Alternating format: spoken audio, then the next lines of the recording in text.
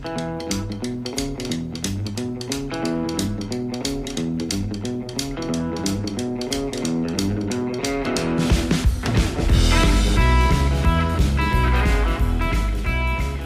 for listening to the Toronto Legends podcast. I am your host, Andrew Applebaum. My guest today is Sara Waxman. Sara has literally eaten her way around the world and then written about it as a longtime food and restaurant critic for magazines and newspapers including the Toronto Sun, Flair, En Route, Elle, and the National Post. Famously, she was one half of a power couple with the late actor Al Waxman, otherwise known as the King of Kensington, and for his work in Cagney and Lacey and Twice in a Lifetime. The fact that today there is a statue of Al Waxman in Kensington Market pretty much says it all. Along with her son Adam, since 2007, Sara has published the quarterly Dine and Destinations magazine, Canada's leading authority for reaching active food lovers who enjoy dining and travel experiences. Recently, Sara was also awarded our province's highest honour, the Order of Ontario, for her outstanding achievements and contributions to Ontario's food and hospitality industry. Welcome, Sara, to Toronto Legends. Thank you for joining me. Where are you and how are you? I'm very well. I'm sitting at my dining room table and interested in having a nice conversation. Well, thank you. I am too, and I'm glad to have you here. How was your summer? Did you stay in the city or did you get out of town? No, I stayed in the city. I grew up on a farm, so I'm not really interested in the country. Well, let's go all the way back and get the Sara Waxman story. You are not a native Torontonian. Where were you born? And please describe your upbringing. My family came to Canada as immigrants in 1939, actually on the last ship that left Gdynia before the Second World War. And they had to buy a farm in order to emigrate, and they bought the farm. And my older sister and I, we came along and we lived on that farm until I was 9 years old. And where was that? Oh, that was in Beausejour, Manitoba. It was outside of Beausejour, Manitoba, a few miles. You know, I was one of those that walked to school in the snow. Then we moved to Winnipeg because my father realized that his children were not getting everything that they should in the small town. And I was thinking last night, if I may, all the things that happened in my life in those first years living on the farm that really still exist with me today. My mother would dress me and in the winter and tell me to, go outside and play. And there was a little pond, and I realized that if I kicked my heel in the pond, it would make a rainbow. That was the most beautiful thing I'd ever seen. And to this day, I love rainbows. And my children know this, and one of them bought me these gadgets that you put on your windows, and the sun comes in and makes rainbows everywhere. I'd forgotten why I liked rainbows so much, but thinking about this podcast, I remembered. I like that. Sometimes it's the simple things in life. And Sara, I want to ask, when and how did you end up in Toronto? I came to Toronto in 1968, and I met Al after I was here for 3 days. Well, that's quick, and I'm going to jump right into that because your courtship was unsurprisingly related to food, and as you, Sara, have described in the past, if I may, quote, days after I had moved to Toronto, we were set up by a mutual friend. Our second date was dinner and a movie. Al made the movie, and I made the dinner. When he came to call on me, he went straight to the fridge, opened it, and liked what he saw. We were married 6 months later, and Al used to joke, I married Sara for her breakfasts, and a few other things, unquote. That's true.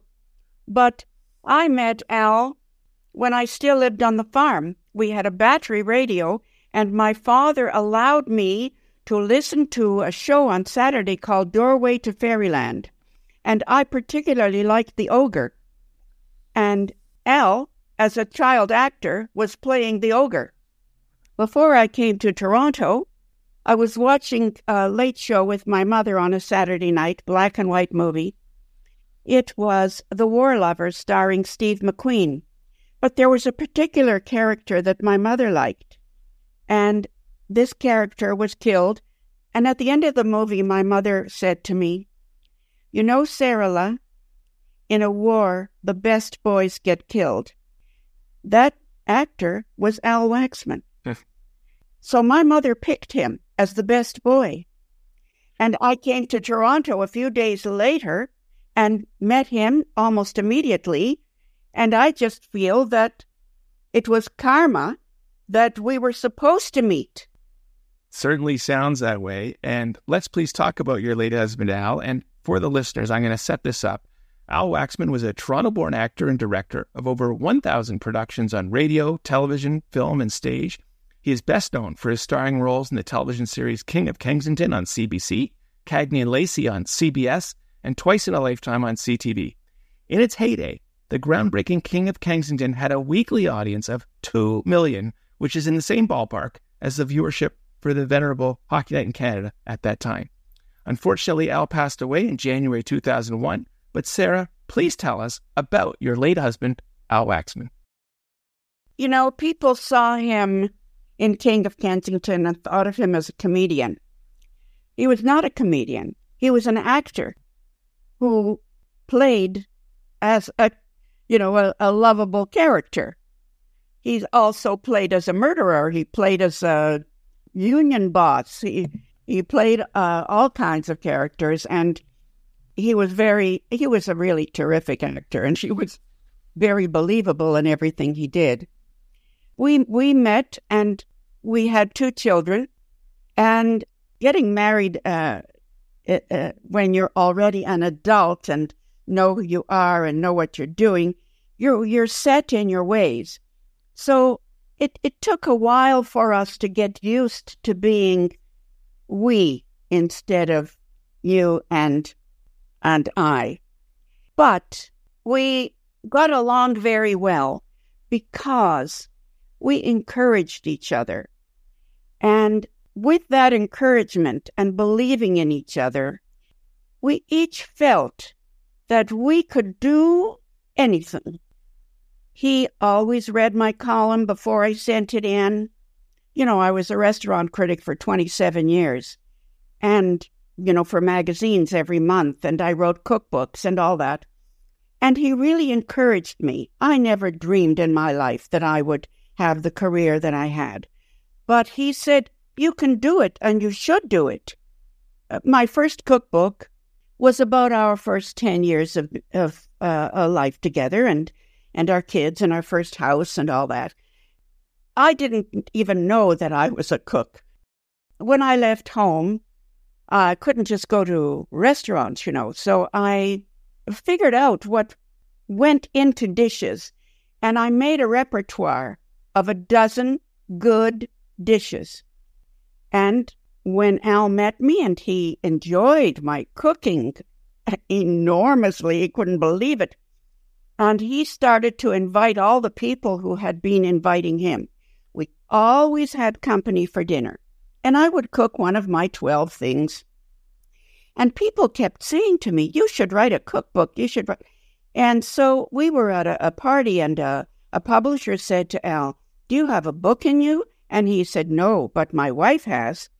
So I wrote a few pages and had a meeting, and the publisher said, "Great, let's do it." And then I had to do it. They gave me a big advance. So that was quite wonderful. And I could not have done anything creative if it was not for the creative influence that he was. The other thing that doesn't happen much anymore is that we used to laugh a lot. We found so many things funny that literally Al would just slide off the couch laughing. And we told jokes, and there were funny things, not made-up jokes, but in real life.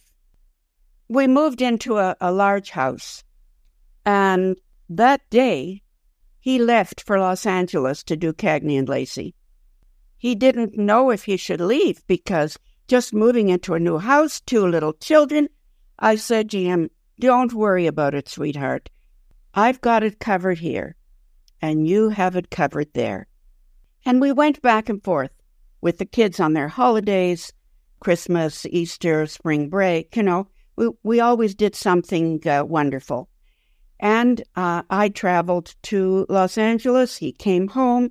Whenever he came home, I had a dinner party so he could see his pals again. And we had a wonderful, happy life. And I guess it goes without saying, we had a big love affair. Absolutely. And as you know, teamwork. It's all about the team. Now, Sara, you alluded to parties back in the day. You and Al were renowned for your parties, a hive of film stars and directors, authors, politicians, the famous and the infamous. In fact, even today, rumor has it that you still have champagne flutes for 100. Is that true? Yes, and I have dishes for 100 somewhere in my locker because we had a large house. And when we had a party, everybody came. Senators, John Tory and his wife, Keith Davey, Senator Keith Davey, whoever, actors were in the city who knew Al. It was always great. And of course, the dining room table was loaded with food. We always had a musician walking around. One time I got an ice cream shop, an Italian ice cream shop, to bring their gelato cart and serve everybody gelato after dinner. I had an imagination. And we had a lot of friends. And we just enjoyed our married life. And Al was so happy with his work. They used to joke at the studio that he'd rush to get the red eye to come home for the weekend. And he would change his wardrobe. He'd change his wardrobe in the taxi on the way to the airport. It was like Superman, And then he'd get on the plane and arrive early in the morning. Our dog would know when he was maybe a mile or two away. He'd lie by the door and start barking. He knew the daddy was almost home. When Al passed away, you received more than 1,500 letters from strangers, some from as far away as Europe. And I guess Al had this big international following. This was from his time on Cagney and Lacey? Yes. Not only that, not only did he have a following from his TV and movie work, but he was very much involved in philanthropy and caring about people. He would dress as Santa Claus and go to, different places that the police would pick him up and they'd travel with Santa. We traveled across the country for Heart and Stroke, for Cancer Society, for hospitals, for all the charities that asked him. He never said no. And people knew him, and people would say, oh, well, here's an example. I always had a snack for the kids when they came home from school. And I had baked cookies and then put them on the counter, and I was out. And it was raining, so I wasn't far from home, and I called Al and said, could you pick me up, please, because it's raining? He said, sure, I'll be there soon. He never arrived. So I just took a cab and went home. I found out later, a few hours later, that the police had called him and said, there is a boy who came from a country town who went to Kensington Market to look for you, and his parents called the police because he had disappeared. And they brought him to the station, and they called Al. And Al took my cookies and went to the police station. That's the kind of guy he was. He would see people who would ask to see him in hospitals. He really believed that he should use his reputation for good. And of course, Al is so closely tied to Kensington Market. I mentioned in my introduction the statue. I want to read the inscription in front of Al's statue. Quote, there's lots to do down the road. There's always more. Trust your gut instincts. In small matters, trust your mind. But in the important decisions of life, trust your heart. Unquote. Sara, would you please share the story of Al's statue in Kensington Market? The Kensington ratepayers and the MP of that area wanted to acknowledge him and put a statue in the park. So they asked my permission, and of course I gave my permission, and they did all the rest. They found a sculptor who has done other sculptures in the city. Ruth Abernathy was her name. And the ratepayers in Kensington Market and other people paid for it. I had nothing to do with it except to give my permission. And even today, of course, you can still visit it, and that must be a source of great pleasure. Yes. I have friends from Europe, from the U.S., who come in and, American tourism companies from Atlanta, from New Orleans, from other places. And they had seen Cagney and Lacey. They knew his show. And they knew, that I was his loving wife. And they all went down to Kensington Market to see the statue. So people are aware of it. But the letters that I received were from ordinary folks who said, I passed him on the street once, and he said something to me, and he said, and I'll never forget it. And just people who felt close to him. In Montreal, I was on a media visit to Montreal, and I had a driver who was not overly friendly to me because I didn't speak French. And I said that my husband, my late husband, had worked a lot in Montreal filming. And she asked his name.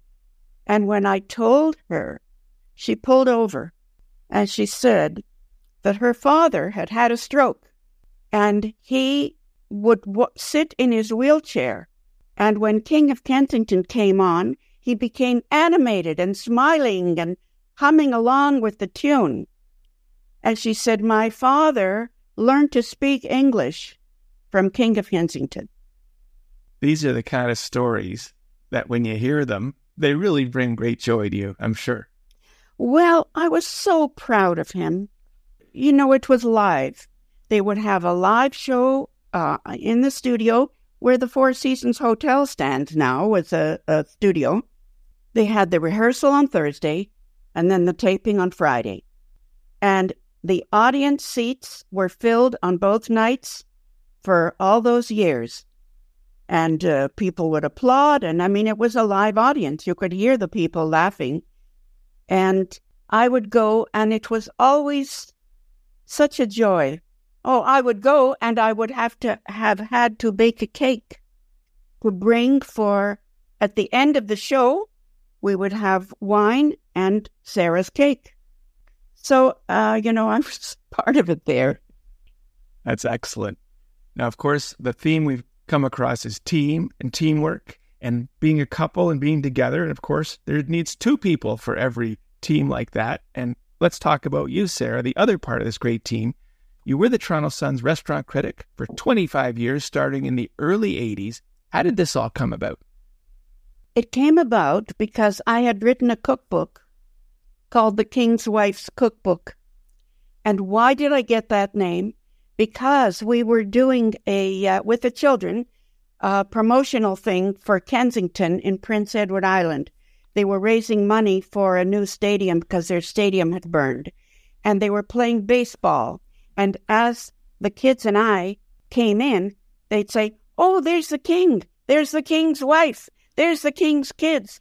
So I thought the King's Wife's Cookbook was a good name.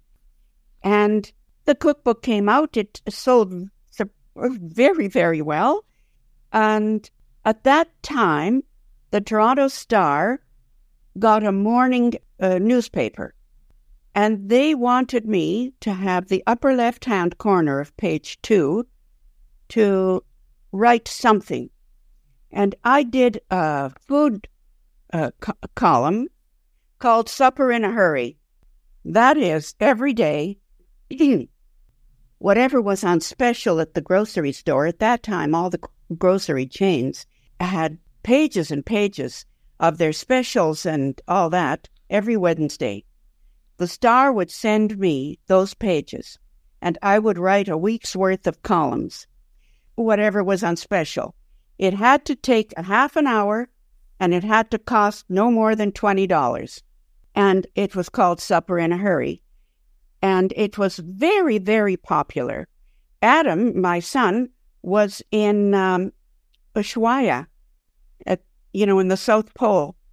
He was sitting in a restaurant, and there were other people there from different countries, and there were 2 tables with the flag of Canada on it. So the Canadians, of course, got together, and they said to Adam, "Oh, are you related to," and of course Adam thought that they were going to say Al Waxman, and they said, "Sara Waxman." He said, "Yes, that's my mother." So what happened was they said that all through university, they had used that column to feed themselves. It was easy, it was fast, and it wasn't expensive. And that was their Bible as far as dinner was concerned. So that's pretty gratifying. But then a new editor wanted to have page 2 for himself, so he fired everyone who was on page 2. I wasn't the only one. And the Sun asked me to be their food writer, which I did, take that job. After a short time, they offered me the job of a restaurant. No, I quit. Because of just, I said to myself, I don't need this. I can stay home and crochet. I'm not doing it for the money. So Barbara A. Meal was the editor at the time. And she called me. Doug Creighton called me to come back, and I did. And I said, I don't want to be a food writer anymore. I want to be a restaurant critic. They said, you got it. They gave me the job on Thursday, the fashion day. And then we were invited to Washington when the Queen was visiting, Queen Elizabeth.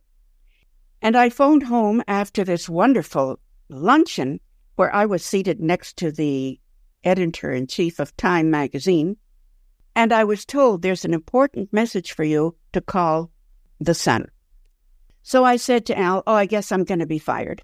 So I called, and they said no, they wanted me to take the restaurant critic job in the Sunday paper. I was very excited. I did that, and I was very happy, and a little birdie told me that mine was the second highest readership in the Sunday paper. So that was nice.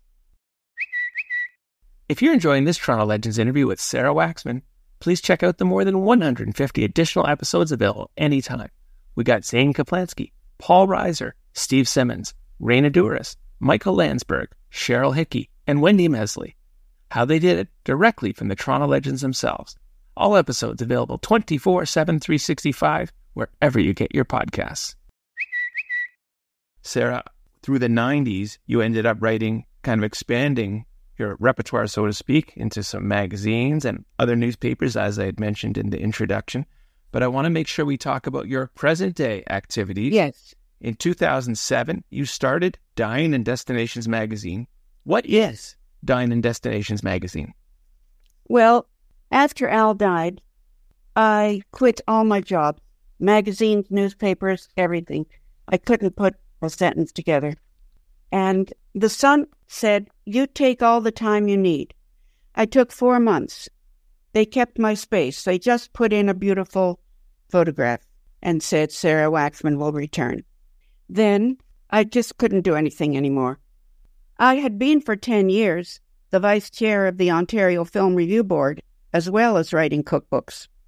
I quit that. I quit everything. A few years later, I needed to write again. I went to the Maison de la Presse and looked at magazines that I could pitch a story to, but there was nothing suitable. So I was telling this to my brother and a friend one evening, and they both said, you can start your own magazine. Little did I know. I invited 2 partners. to join me.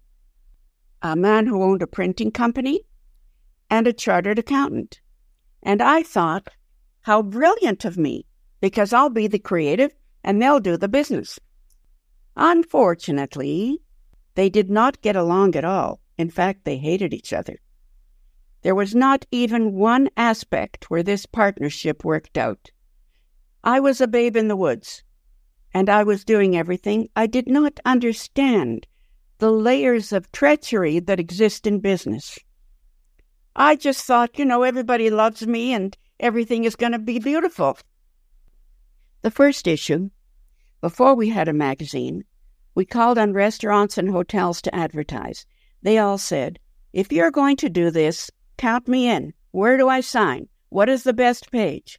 And the first issue, we sold 100 pages of advertising. Unheard of. The second year, I was working literally night and day because I was doing everything. I asked my son, Adam, I said, I need your help. He said, sure, Mom, do you want me to drive you somewhere? Adam had just returned home from Japan.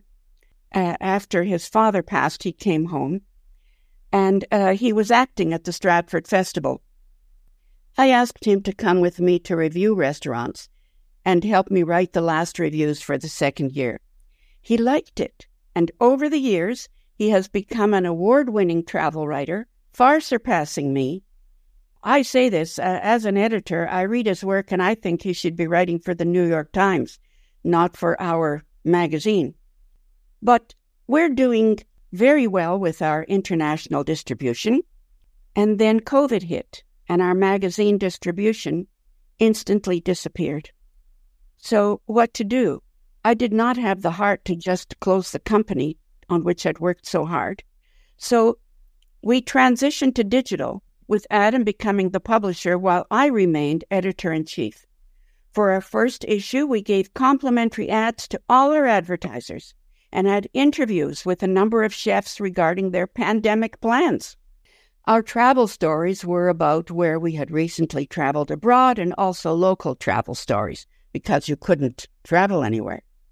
Now we're publishing 4 issues a year. On the cover there is the line, read, watch, listen, because we are a multimedia magazine. All our articles are personal narrative, as if we're having a conversation with our best friends and telling them all the wonderful details of a recent trip or a recent restaurant, or we don't write anything from press releases and just, amend the press releases. We write about everything that we have personally experienced. This issue of Dine is also a segue into its new digital territory that reveals the back end of a travel or dining article. The new platform is called dineanddestinations.com, and it enables you to itinerize your own travels by extracting from each Dine article each specific experience, activity, restaurant, and destination within each region the Dine recommends, so that you can easily and quickly find the best dines and the best destinations, beginning with Ontario. But it'll soon include intensive and extensive, not-to-be-missed experiences from U.S. destinations like Detroit to New Orleans to international destinations such as Japan. So you can read one of Adam's Japan articles, and he knows Japan. He lived there for a number of years. He's fluent in the Japanese language. He went to Cornell University to learn that, and learned while he was in Japan and working. So he knows and he understands. So when you read his article and you say, I want to go here, I want to see this and do this, you just click on that. And then you get your itinerary right there. I think it's just wonderful. I have to tell you, it's fabulous. And the best part, Sara, and you alluded to this when you talk about partnerships, the best kind of partner is a family partner. And as the proud mom, there must be nothing better than being partners with your son. Well, that's true. We don't have egos here. Our goal is the same. So whether it's his idea, my idea, whether I need to change a few words in his story or vice versa. It's just to make it better. Well, that's great. But I am going to give you a chance to exercise a little bit of your ego because I do want to talk Order of Ontario. Congratulations, Sara. You were a 2021 appointee to the Order of Ontario, which is our province's highest honor, as was said by Her Honor Elizabeth Dowdeswell, Lieutenant Governor of Ontario and the Chancellor of the Order of Ontario. Quote, Sara Waxman elevated Ontario's food and hospitality industry in an unparalleled manner. Leveraging her profile as a leading restaurant critic, best-selling cookbooks author, food and travel journalist, and magazine publisher, she helped put Ontario squarely on the map as a premier food and travel destination. Busy as she was, Sara Waxman devoted enormous time to a breadth of charitable causes, with each one benefiting from her energy, enthusiasm, and networking abilities. Unquote. Sara, please tell us about your Order of Ontario experience, how you learned about it, and I know it was delayed by the pandemic, but the eventual ceremony. Well, it was so exciting. You know, my family was there, my sister, my brother, and their families, and my children, of course. And I just wished that somewhere, somehow, my parents, my mother and father, would know what I had accomplished. All the time that I was writing my cookbooks or writing in publications, I was not doing it for the reasons that I got the award. I was just doing my thing. And apparently, it was very special. I wrote a cookbook called Backroads and Country Cooking. I traveled 20,000 miles in Ontario and found all the old recipes and amended them to our ways of cooking. So this book was used in Expo 86 for the Ontario Pavilion restaurant that Franco Prevedello did. After the book came out, it was McClelland and Stewart. Jack McClelland was known for his extravagant launch parties, but I had met the owner of Nordair, which was a local airline. And we decided, I asked him, and we decided that Nordair would fly over Ontario for 2 hours. A hotel, the Delta Chelsea Hotel, their chef would cook the recipes from the land we were flying over. And we would drink the wine from Niagara. And we filled the plane and we had a wonderful time. Sara, it's also, of course, very notable that your husband Al was himself invested in the Order of Ontario in 1996 and the Order of Canada in 1997. I'm not sure there's too many husband and wife teams in the Order of Ontario lineup, so that must be very satisfying. I wish he knew. He would be so proud of me. Well, it sounds even today like many people are proud of you. It's great to hear that you're able to work with Adam. Why don't we close off by you telling us exactly what you're working on, what's next, and where we can follow you and get Dine and Destinations. Our website is www.dinemagazine.ca, and we have a lot of interesting stories in our website that are not in the magazine, but we have the latest issue right there at the top of the website. And we also have magazine archives. So if you want to read about a destination that is not in this issue, you can just easily find it. I've written so much about Italy. We plan to have an issue on Italy. There are so many Italians here. And I've traveled to Italy quite a lot. Our next issue is the wellness issue. Wellness, sustainability, and travel for wellness, wellness at home, to live a good and healthy life. Excellent. Well, those are good themes.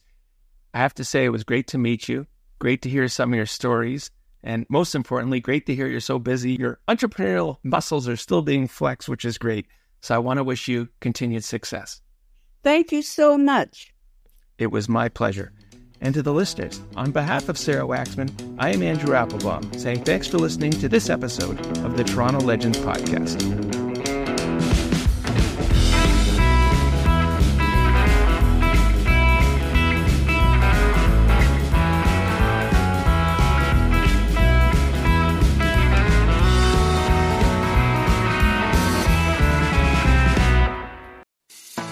I'm Matt Kundle, host of the Sound Off Podcast, the show about podcast and broadcast.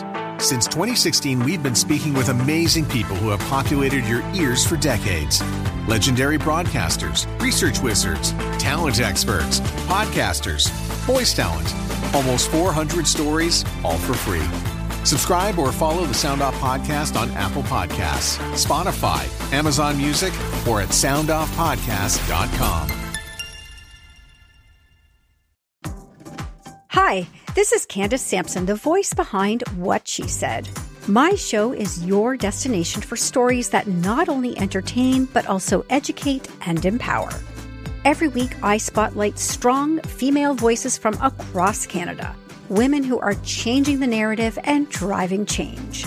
Don't miss out on these inspiring episodes. Subscribe on Apple, Spotify, and Amazon Music, or head over to whatshesaidtalk.com. What She Said can also be heard on blasttheradio.com, Mondays at 5 p.m. and Wednesdays at 7 p.m. That's blasttheradio.com. It's time to dive into the stories that truly matter.